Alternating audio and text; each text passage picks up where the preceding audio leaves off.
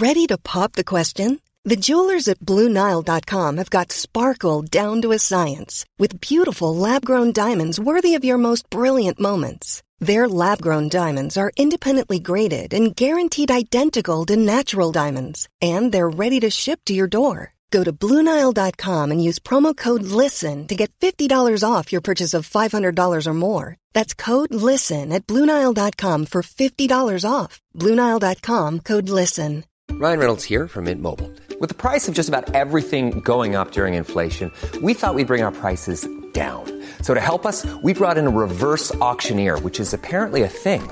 Mint Mobile Unlimited Premium Wireless. How to get 30, 30, how to get 30, how to get 20, 20, 20, how to get 20, 20, how to get 15, 15, 15, 15, just $15 a month? Sold! Give it a try at mintmobile.com/switch. $45 up front for 3 months plus taxes and fees. Promo rate for new customers for limited time. Unlimited more than 40 gigabytes per month. Slows full terms at mintmobile.com. I'm Sandra, and I'm just the professional your small business was looking for. But you didn't hire me because you didn't use LinkedIn Jobs. LinkedIn has professionals you can't find anywhere else, including those who aren't actively looking for a new job, but might be open to the perfect role, like me. In a given month, over 70% of LinkedIn users don't visit other leading job sites. So if you're not looking on LinkedIn, you'll miss out on great candidates like Sandra. Start hiring professionals like a professional. Post your free job on linkedin.com/people today. Hello, guys and girls. The program you are about to hear will be both fun and educational, but it is not a substitute for medical advice. Although we are doctors, we are not your doctors.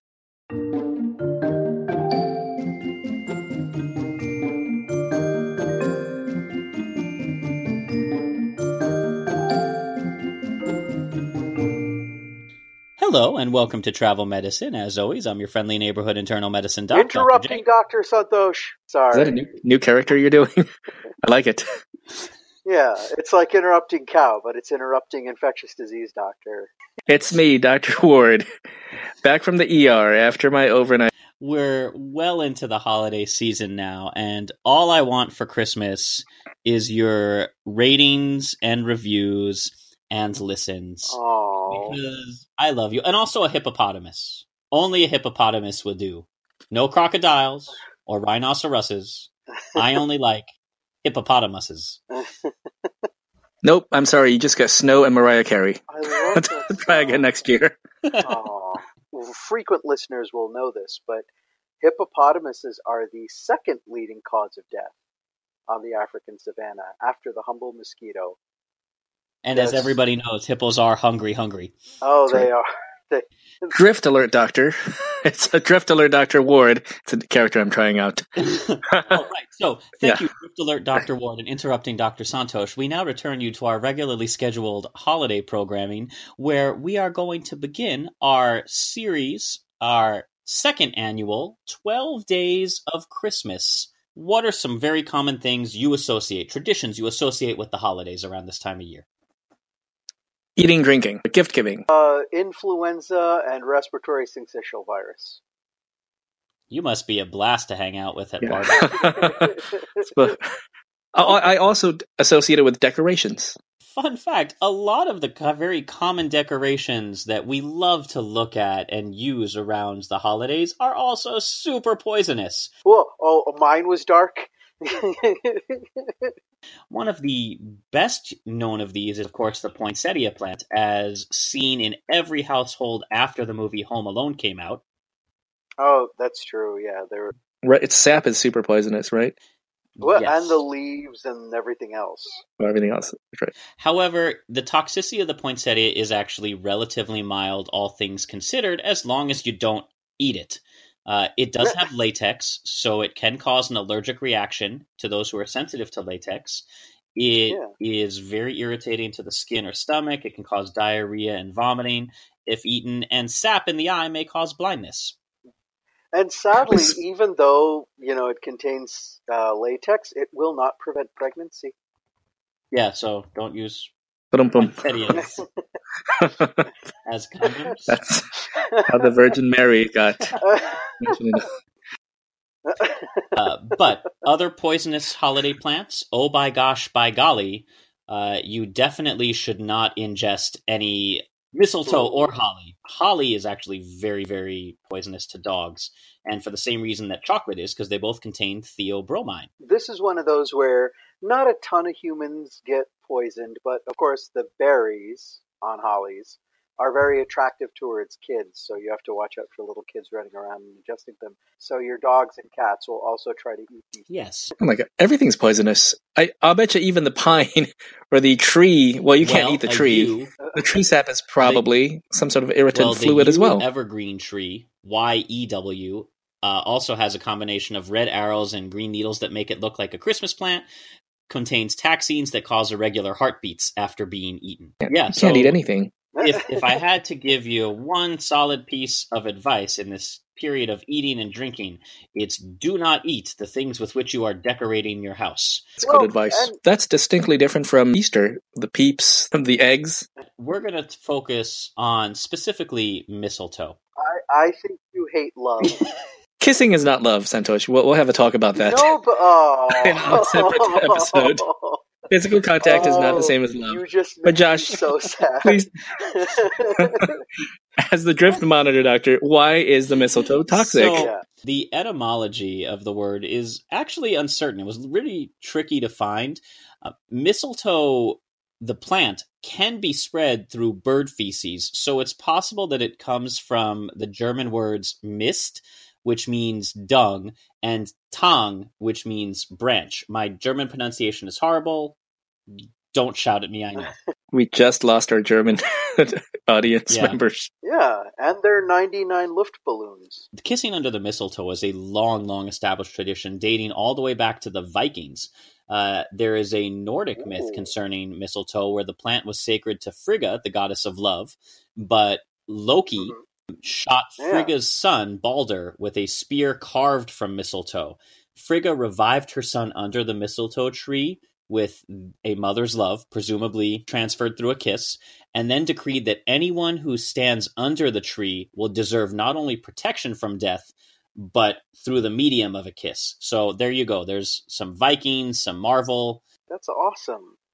But that's more than mischief. Yeah, but once again, poor Tom Hiddleston, man, can't catch a break. Yeah, and then in Victorian England, Ward, kissing under the mistletoe was serious business. If a girl refused a kiss, as Santosh pointed out, she shouldn't expect any marriage proposals for at least the next year, and many people would snub their noses at her, remarking she would most likely end up an old maid. You had to accept whatever schlub decided to come up on her and give her a kiss, or she'd be snubbed for the rest of the year. Yep. Who are we to argue with tradition? I'm just saying. And actually, according to the proper folklore and tradition of Christmas plants, it's not just kissing under the mistletoe, right? You don't just see the plant there and then kiss. It's that the gentleman is supposed to pluck one berry off the mistletoe while kissing the lady on the cheek.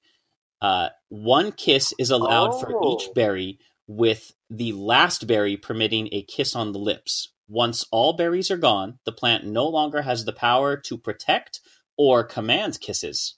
What do you think of the old holding a mistletoe over someone's head and then kissing them? The berries off? Yeah, well... Then allowed, well, okay. No, because then if you have your one mistletoe branch, then you're limited to the number of berries that you have on there, right? Yes, you got to walk around with multiple plants.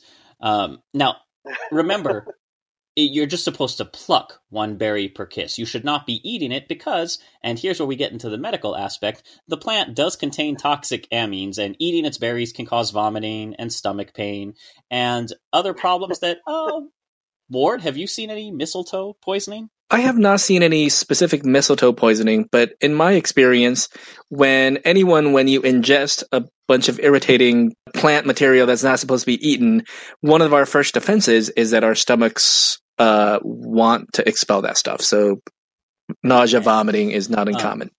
Most people know not to eat their decorations, but there's really two populations that really don't understand, and they're attracted to bright colored berries. One is animals and the other is little kids. So the most common population that we see are children who love to just take things and shove them into their mouths. So 2-year-olds, 3-year-olds, 4-year-olds. and then the rest is aminals. We do have cases where people try to brew an elixir from the berries. Yeah, missile tea. It's Because called missile they tea. thought it was yeah. Missile tea.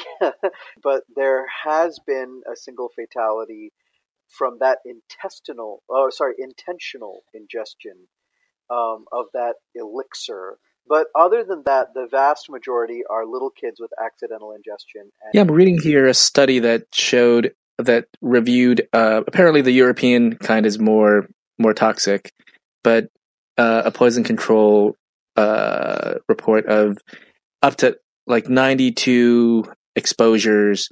Most of them just ended up with upset stomachs and vomiting. And now that we've covered one with why a seizure. Mistletoe is dangerous and you shouldn't eat decorations, I'm going to immediately reverse course and tell you that mistletoe may now be an excellent supplement in cancer treatment. Is this one of these like woo-woo type of things? I know this sounds a little wooey. The main reason for that is mostly we just haven't studied it in America, but mistletoe, or specifically the liquid extract of the European mistletoe plant known as Iscador, which I say with an accent for no reason other than I like the way it sounds. It's not even the right accent because this is the most common cancer supplement in Germany. I can't do a German accent without sounding like a famous historical figure, and I'm not going to name him. So I'm just going to say, let's stick with Spanish. Iscador. The most common cancer supplement in Germany is derived from the liquid extract. For the love of you like that? Just dropped it mid-sentence.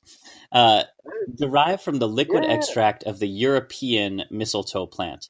And its main use is to stimulate increased activity of the bone marrow, as well as, to a lesser extent, provide pain relief. Now, I couldn't find in the studies specifically how it is supposed to relieve pain. There's only one clinical trial going on in the US. Almost all of this has been done throughout Europe, and it is an approved medication in Europe where it's administered subcutaneous or intravenously. Yeah, so this is not like the herb or the berry or the leaf itself. This is extracted proteins from the plant. Well, based on its description, if it stimulates bone marrow activity and pain relief, that sounds more like a palliative or symptom-relieving medication than a disease-curing medication for cancers. I'm taking a look here, Ward, and it looks like there's some good data in vitro, which means like in petri dishes and in animals and also in humans, that it actually does stimulate immune system enhancing cytokines, so IL-1, IL-6, TNF-alpha. These are all good cytokines that we naturally make, and you can boost the production of these at least in a dish, and in some cases in animals and human studies, to actually like increase the production of these cytokines. And they fight infection, but in a general way, it kind of raises your level of inflammation, and that can be non-specifically used to treat cancer alongside like your targeted therapy, like chemo. Yeah. So. And the main benefit, or the reason that people love this, is not as a sole treatment, but because it is a fraction of the cost of chemo. An average mistletoe course averages around $150 to $250 a month, depending on the dose and the length of treatment. That's pretty affordable as, a boost to your existing cancer treatment. And the trials have, by and large, indicated that mistletoe improves survival and quality of life. And but the problem is a lot of these trials did have major weaknesses like a small number of patients, incomplete data, lack of standardized dosing, or just design problems with the study. However, I went digging through PubMed, which is a free search engine for medical research. You can kind of think of it as like the Google of journal clubs. And a Cochrane review, which is done as a big meta review. It's some researcher looks at all the research that's been done or a bunch of research that's been done on a specific topic, reads through all of the papers, and then writes a analysis over how good the available evidence for studies is. So it's like a study of studies to determine how good your studying is. Yo, dog, I heard you like research, so I researched your research and put some research in your research. Yeah. Some next level shit next stuff. But what did the Cochrane reviews show? 50 of them excluded for various reasons, largely being with weak studies. So of the 21 studies left, they looked at 13 on survival, 7 on response to tumor, 16 on psychological outcomes, and 12 on side effects of mistletoe treatment.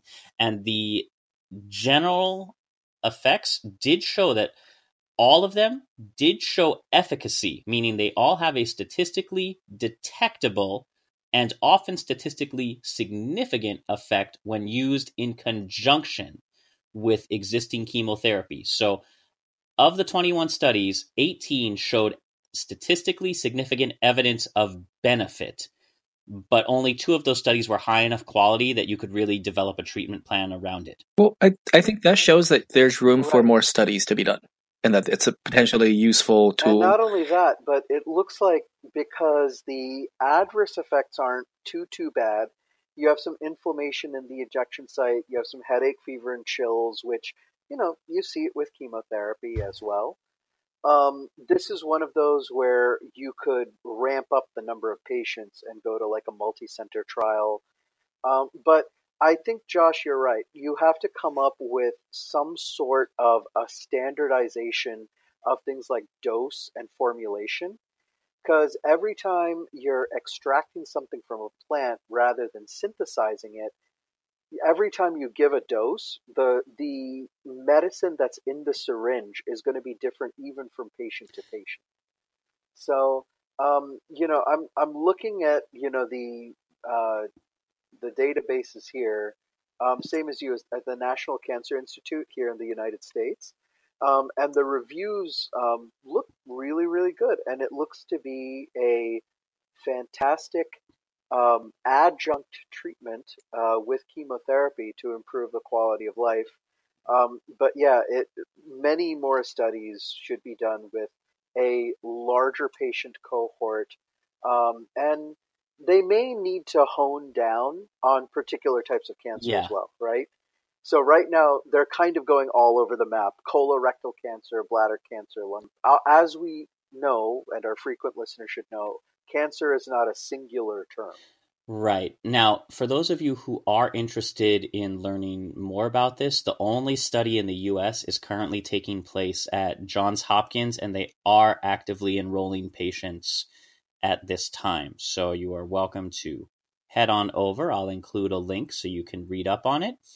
And who knows, maybe by next Christmas, when I give you my heart, the very next day you'll be kissing your oncologist underneath the mistletoe. This is so cool, yeah. Josh. I was totally ready to shit all over your idea of mistletoe as cancer therapy. I have to say, Santosh, during the holiday season, your lack of faith in me is hurtful. Well, you know what? This is a classic Christmas Carol story. By episode 1, he's in his Scrooge before the visit of the ghost of Christmas past, present, and future. So he's still a humbug mode right now. At the end of our given of Christmas, another Santosh few will episodes, lean out Josh. the window and yell, "You boy, what episode is this? Why, episode 12, sir. Well, then take all these ridiculous sounding studies and bring them to doctors everywhere." I am genuinely encouraged by this. The NCI is a very wonderful authoritative source, and it looks like they've gathered upwards of like 26 studies here, and the Cochrane review looks extremely promising. Oh, by the way, I recently learned in current practice that another plant-derived medication cleared FDA for treatment of epilepsy here in the United States, nice. Cannabidiol. All these studies do pay off. Our second 12 Days of Christmas topic.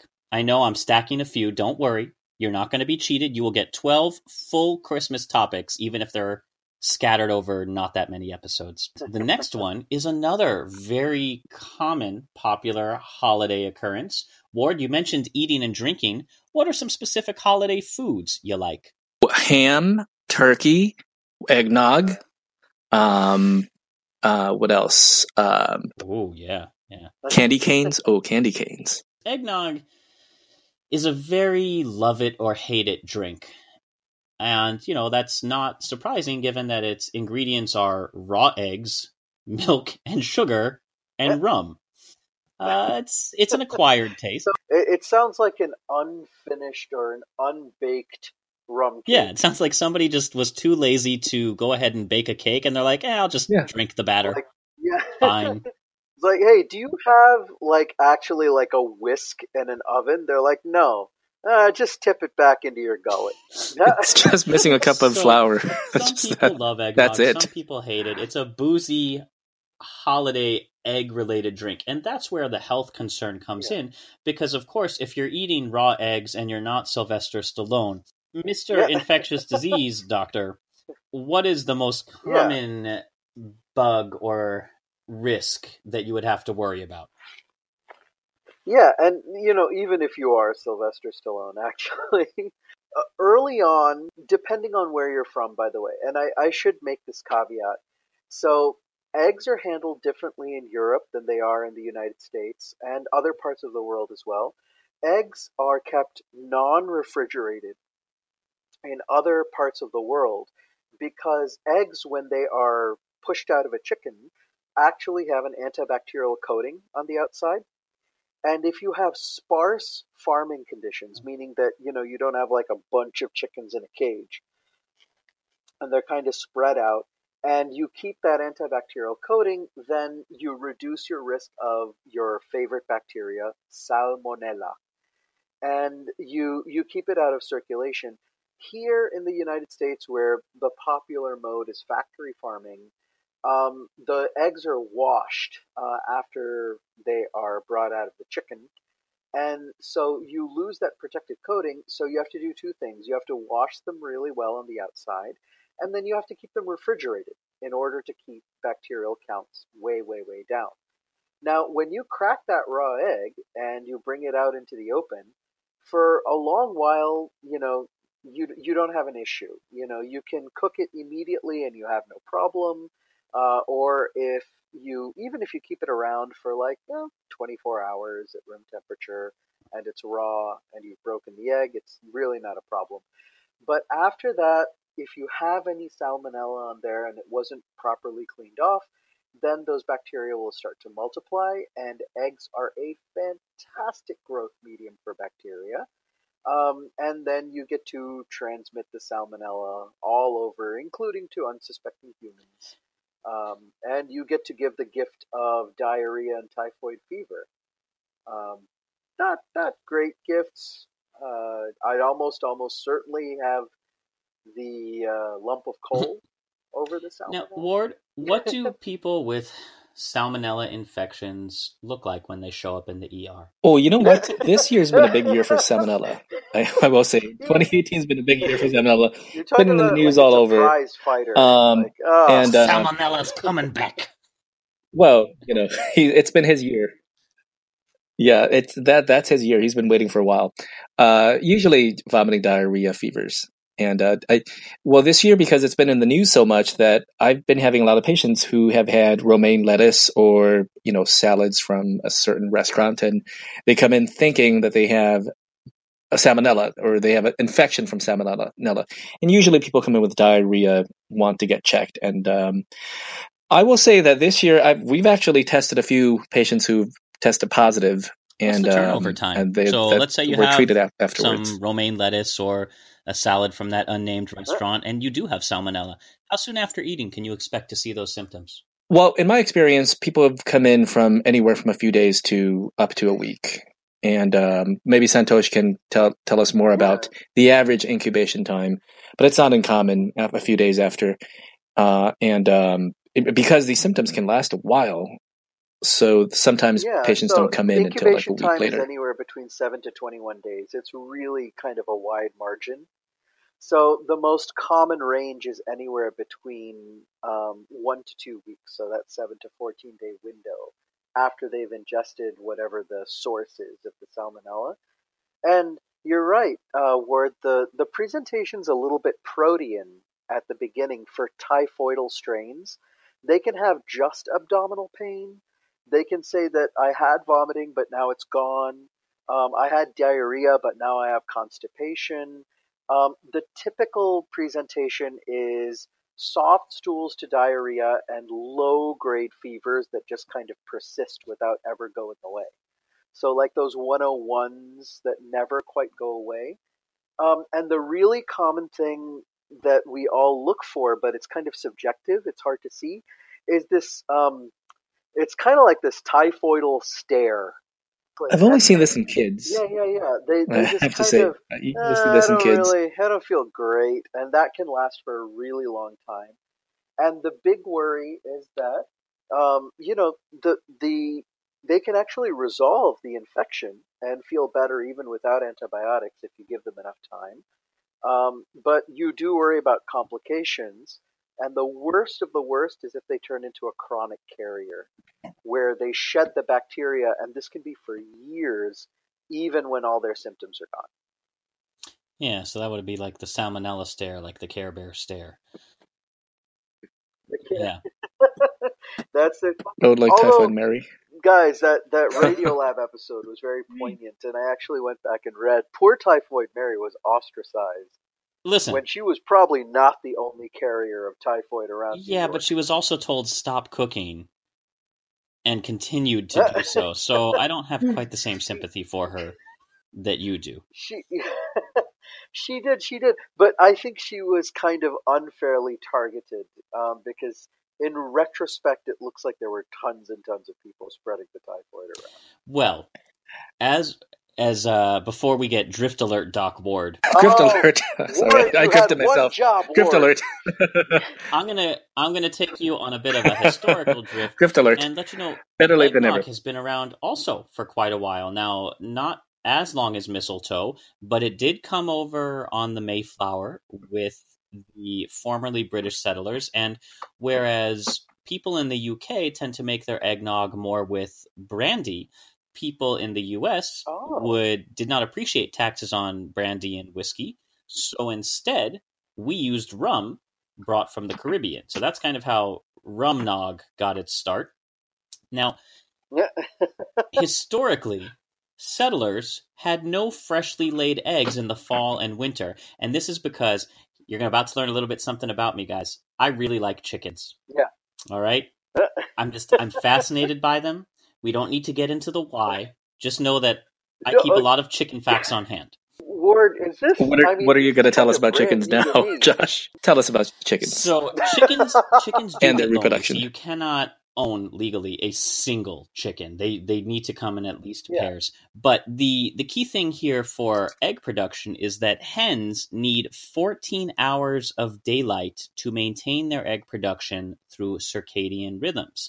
Once the length of the day falls below 12 hours, egg production drops off dramatically and in many cases stops altogether. Now, with industrialization, we have gotten around that by keeping hens in brightly lit factories and cages where they are cooped, up with each other. But it really is a light thing. So I just thought it's really neat that, 14 hours of daylight to make eggs. And here's why this is important, because you do not have 14 hours of daylight in the winter in most of the country outside of California. And if that is the case, how are you using raw eggs to make eggnog and not risking salmonella? And this is what is the amazing part, even though it is only tangentially chicken related. Aged alcoholic eggnog can become sterilized and safe to drink, even if made with salmonella-contaminated eggs. Oh, come on, Josh. And I knew you were going to doubt me, oh ye of little faith.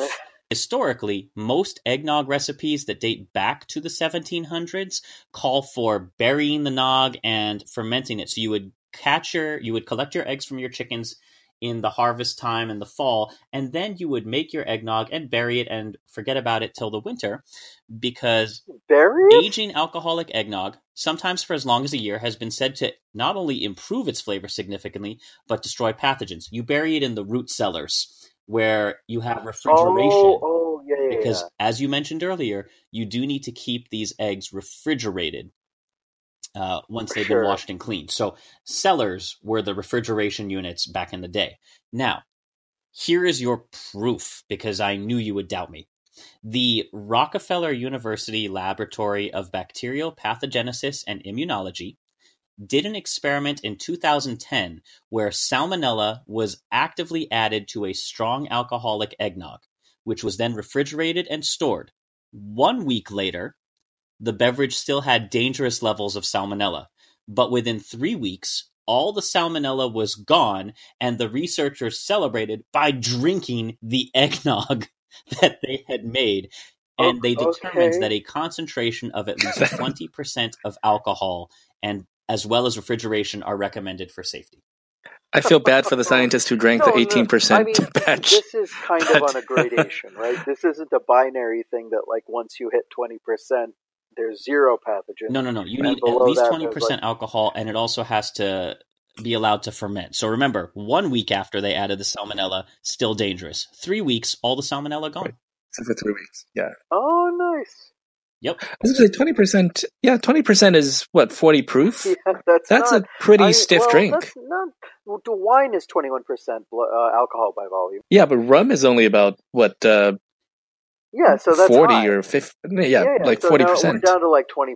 20 is so high. That's yeah, okay. right. That's like wine level kind of thing. But right. Okay. So wait, what was the evidence for this, Josh? From Rockefeller University, their Laboratory of Bacterial Pathogenesis and Immunology, and it's a 2010 experiment which I will pull up for you. But Forbes did a great article on it, as did pretty much almost every major news outlet linked to the same 2 or 3 studies that were done when I started looking for eggnog-related disease. Yeah, Rockefeller microbiologist tests safety of spiked eggnog. Yeah, so... All right, Vincent A. Fischetti, although I don't know how this is. So, at request of National Public Radio's Science Friday program, compared the bacteria found in homemade alcoholic eggnog with those found in store-bought non-alcoholic nog. This is really awesome. So, he just straight science the shit out of some eggnog. Science. Well, I looked it up. The alcohol that we use for disinfecting, our skin before we do an IV is about 70% isopropyl. So it's a little bit different. It's not ethanol, it's isopropyl. But it makes sense that because it's only 20% that it would take Josh, 3 weeks to kill a lot of bacteria. You're absolutely right that, you can use 20% alcohol to, kill in the environment. But the person who shared the eggnog recipe is Rebecca Lansfield, who actually came up with the Lansfield classification of bacteria, had an eggnog recipe. The eggs, heavy cream, light cream, bourbon, and rum, nutmeg, sugar to taste. Leave standing at least overnight with lid slightly ajar in the fridge. Serve after 2 to 3 weeks in the cold. Eggnog is a dangerous drink for people who have diabetes or kidney disease due to a number of its ingredients. So, in the spirit of the holidays, I have included, linked in the show notes, a recipe for eggnog that is kidney and diabetes safe from DaVita, who those of you in the medical field may recognize as your friendly, very common dialysis centers. DaVita's dialysis nog. Yay, dialysis. And there's a recipe in there, which I included it just because it amused me. So, as we move on, that covers our major topics, but I do want to throw in just a bonus, because if you partake in too much eggnog, or if you go a wassailing among the leaves so green, too much intake of these alcoholic holiday drinks can cause congestive hepatopathy and heart failure and congestion of the liver that leads the liver to take on a very distinctive appearance that pathologists refer to as nutmeg liver. Because pathology... Is it because it when you looks take a like slice nutmeg? Of the liver, like the appearance cut of it under a microscope is speckled like a grated kernel of nutmeg that you might shave into your eggnog. Dark spots represent dilated and congested hepatic veins and small hepatic vessels. And the rest of the grading is the surrounding liver tissue as it progresses both from fatty to scarred and eventually cirrhotic. But, scientists, while usually are not great at naming drugs, pathologists are really good at naming because they're usually pretty hungry. Granulation tissue named for the granular, sugar that you put on pastries. Chocolate cysts. For when you cut open an ovary that has been bled into, it looks like yummy, yummy chocolate, like a bonbon. Cherry red spot in the back of your eye, and the horribly debilitating genetic disease Tay-Sachs. Blueberry muffin. Don't forget about blueberry muffin babies. Torch infections, babies. Nutmeg liver is basically congestive liver failure seen from too much drinking, and we're going to link it in this case to eggnog or mulled wine, although you can see it with any alcohol intake. So there's your first two basically a cirrhotic liver from our 12 Days of Christmas series. More to come, both on our regular airing day as well as periodically dropped over the next couple weeks in the days leading up to Christmas. Now, for those of you who do not know when the actual 12 Days of Christmas are, it starts December 25th as day one and then goes on. The 12 Days of Christmas starts on Christmas Day? Yes, and then proceeds through a series of feasts ending in January. So that is when all these 12 Days of Christmas gifts are being given. In the meantime, I'm going to have us play a little game before we sign off, where I ask you guys, what Christmas carol would you associate with a medical condition? Yeah. People suffering from schizophrenia may enjoy the Christmas carol, Do You Hear What I Hear? Okay, all right. I'm going to say people suffering from PTSD. Very nice. I'm dreaming of a white Christmas. Or people with senile dementia, walking in a winter wonderland, miles from my house in my slippers and robe. I'll go with, and a lot of these I guess are quite psychiatric, but I'll go with, if they're suffering from psittacosis, Chlamydia psittaci, 12 Days of Christmas, because they get all those birds. They get the geese a-laying, and they get the partridge in a pear tree. If you're deaf, you might be having a silent night. Nice. Whereas if you hear too many jingle bells, you could get tinnitus. Go with Carol of the Bells. Speech impediment. Fa la la la la la la la. If you suffer from Argyria, silver balls. And mumps from the Chipmunk song. Yeah, the Alvin and all that going on, and then you have, because you didn't vaccinate, and now you're... That one's straightforward. That's not good. Yeah. So for those of you playing along at home, please post on our Facebook, Twitter, or direct message us with what your favorite Christmas carol for a medical condition would be. And that's it for this week. As always, we love to hear your comments, questions, and feedback. We would be enthralled if you would give us your ratings and reviews and help new people find out about the show as a Christmas gift to us. And in the meantime, if you'd like to support us spiritually, emotionally, or financially, links to do that are in the show notes. Our theme music is composed by Rachel Leisure. The show is produced by me with a lot of help from all of our friends. And until next time, as always, happy travels and happy holidays. Yay!